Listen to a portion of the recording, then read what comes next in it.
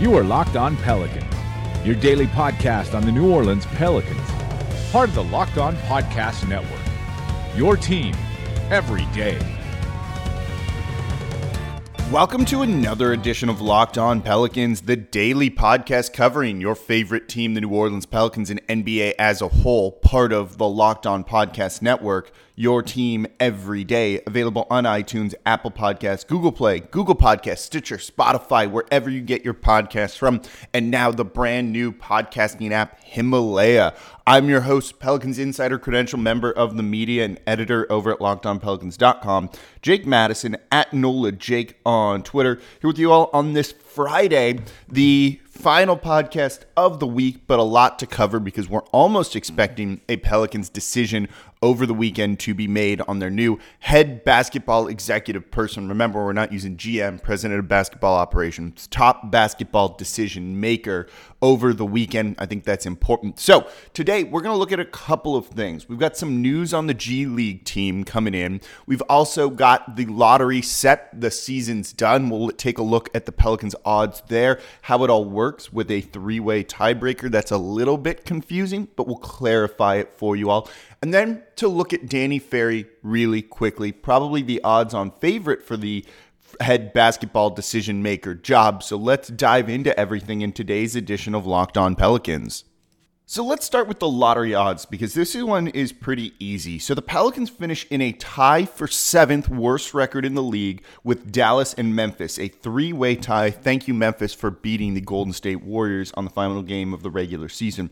They all finished with identical 33 and 49 records. That is a far cry from where we thought New Orleans was going to be next season or this season. So the way the lottery works, as we've said, is you have a chance at a top 4 pick. It used to be 3, now it's top 4. And the odds are kind of weighted a little bit different. Now, the top 3 worst teams in the league all have an equal 14% chance at getting the top number 1 overall pick when it didn't used to be that way. The worst team used to have about a 25% chance. So now it's a little bit different. So being tied for 7th, basically all of these teams are splitting the odds and making things even between them all. They all are getting a 26.3% chance at a top 4 pick overall. 26.3% with a 6% chance at the number 1 overall pick. And basically you draw ping pong balls. You get combinations of the numbers, and then they draw the ping pong balls, and you see if it matches any of the ones that you have. So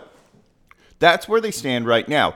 But what if these teams don't move up and don't jump into the top of the lottery? Where do they then fall? That comes to basically coin flips, I believe, is how they break ties here. So it's between 3 teams. So I don't know exactly how they're doing it with the 3-team tie since, a coin is going to go either way. But I'm sure there's some tiebreaker that they'll do. Basically, that tiebreaker will determine then who's picking 7, 8, or 9 should no one move up. If teams move up, it makes it a little bit easier.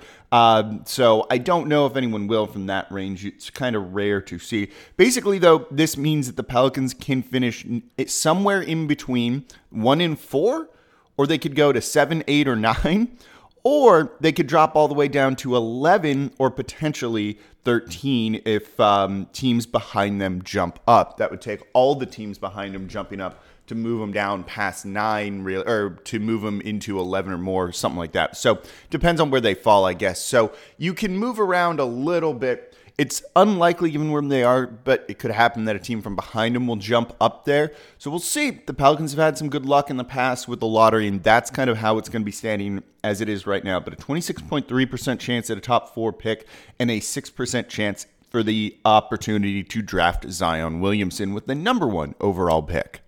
So it's going to be an interesting and important offseason for the Pelicans. The best way to do it, of course, is to subscribe to the Locked On Pelicans podcast through the new Himalaya podcast app. In an ever-changing podcast world, there's too many. You need something that helps you find the content that you want. Himalaya does that with their personally curated playlists and new features being added every single day. So make sure you listen and subscribe to the Locked On Pelicans podcast through Himalaya. Some news on the G League front for the Pelicans, something we haven't heard much about in a little bit, other than that the team would be playing in Birmingham in the future, and they're going to be taking over the Erie Bayhawks franchise in Erie, Pennsylvania next season. Well, the other day, I think it was on Wednesday, Gail Benson went and visited the offices in the front office and just the leadership group of the Erie Bayhawks as they start to plan for the future with this G League team. This is really cool for a number of reasons because the Erie Bayhawks had said no NBA owner had ever visited them before, even though they've been affiliated with the Hawks and the Orlando Magic in the past. And none of the owners went up there to kind of visit them, showing that maybe it wasn't being taken as seriously as it could be. But now an NBA owner did show up, did spend the time there, which shows you probably the Pelicans' commitment, again, probably the Pelicans' commitment to what they want to do with this G League franchise and get things up and running and make that an asset and a valuable part of the team. This is important for the future. Again, in small markets, you need kind of every advantage, every edge you can get. And if that means putting guys in the G League and then when they're ready, bringing them up to the parent club in the NBA, you have a guy on a cheap contract who can produce. You need things like that more than ever now in the NBA in the small market. And you can get that through a G League team, and you need to put good people in place around that. It sounds like the current ownership structure for the Bayhawks is going to be there and continue working with it with the front office that they have too. But you need to have some Pelicans people put in place with that too, something that a new GM, of course, will likely be doing. There was a big shakeup over in Memphis yesterday on the day after the season ends when, of course, a lot of people lose their jobs. Things are in flux. You kind of look at their G League team as maybe the model that you want to run things off of here for the Pelicans. They have a very strong brand identity. They've had a number of players go from there to the actual Grizzlies and play this year. Hell, in that final game that beat the Golden State Warriors, it was like a G League team for Memphis basically playing. And they won. And they've had a number of guys come up, whether it's with the Grizzlies or with other teams from that franchise. So you need someone associated with these G League teams who knows how to run it, who can help you with that. There's a lot of things in flux there. If you want to poach a person from Memphis, now would be a good time. And there's a guy with Louisiana ties that I think is probably a good fit for a number of things here with the Pelicans front office and with the G League too. And that's Wade Langlaw, who's got LSU ties, by the way. So I think that's someone you want to try and look at, or people in the mold of him, young, who want to work with this G League team, who have some player development experience too, and just know how to get the most out of those guys. Because again, in a small market, you need to hit on the fringe things. And a G League team's a really good way to do it. So they're going to be playing in Erie, Pennsylvania next year with maybe an eye to move to Birmingham the season after that. Depends on when arena renovations get done. Hopefully that'll be done sooner rather than later so they can get there a little bit closer than Pennsylvania is. Maybe a little bit nicer weather too. I'm assuming it's really cold there. By the way, the Erie Bayhawks history, really, really confusing because people have them kind of moving multiple times, even though they've always had the Erie Bayhawks there. And I'm not really sure what went on with if it's history's moving or not, but basically Atlanta used to have them. They're moving their team to College Park in Atlanta near them. And then the Pelicans have decided just to kind of take over, but it counts as a new franchise. But even though it's already been there and it's the same name and logo and everything, little bit confusing. And same ownership structure too. Don't quite understand how it works. But basically all you need to know with this is there's going to be a G League team for the Pelicans next year playing there. Or the season after. We're going to see if they can get things up and running that quickly. But the Pelicans making an appearance there, really important, really good to see. Shows they're taking this seriously. So we got playoffs this weekend. You want to know about all the matchups? There's some interesting ones in the first round. Best way to do it, Locked On NBA podcast. We've got previews from all of our hosts who cover the team like no one else does. They've got that inside perspective, the boots on the ground perspective that sometimes gets lost with the national media. So make sure you listen to our Locked On NBA previews so that you can see who's going to win these matchups, what you want to pay attention to in some of these first round games.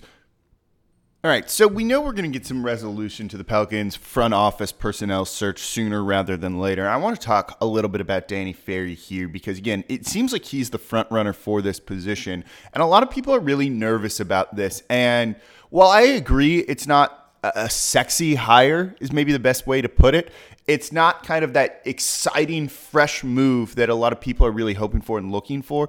It doesn't mean it's going to be a bad decision either. And yes, he has some kind of the stink associated with the previous front office regime with him.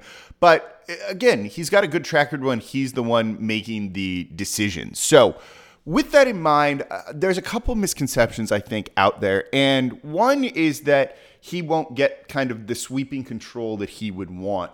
So I go back and forth on this because I've heard some stories recently about Gayle Benson and maybe her inability to let others control things and run things the way they'd like. And she kind of wants it done her way. And she's the owner. You know what? She has every right to want that. We don't know whether she's going to be a good owner or not just yet. She's certainly not done anything wrong in her about year here so far, but it remains to be seen whether she can make these proper hires or nail these hires and how she really runs the franchises. The sample size just doesn't exist. The amount of important decisions hasn't really existed for her to make. It's not a knock on her. It's just she is an incomplete grade as of now. But when it comes to Danny Ferry, I don't understand something that's been floated around on Twitter a good bit. Maybe someone can explain it to me. And it got tweeted at me by a number of people the other day, and I've seen others tweeting it.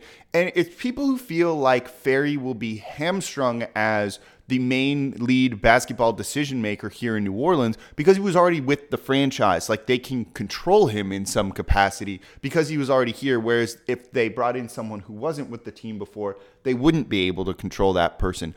I'll be honest. I just straight up don't get it. I don't get that argument, against him. You would think from his history with the Atlanta Hawks that he wants to make sweeping changes, big changes. Maybe he can compromise on some of those, but he wants to come in and maybe shake things up. And he probably wouldn't take the job if he wasn't allowed to do it. You would think this would be made probably pretty clear what he can do. In your interview, you might go in and go, look, I want to change a number of things. I want to change how this is done, this is done, this is done. And if they don't want that change, they're not going to give him the job.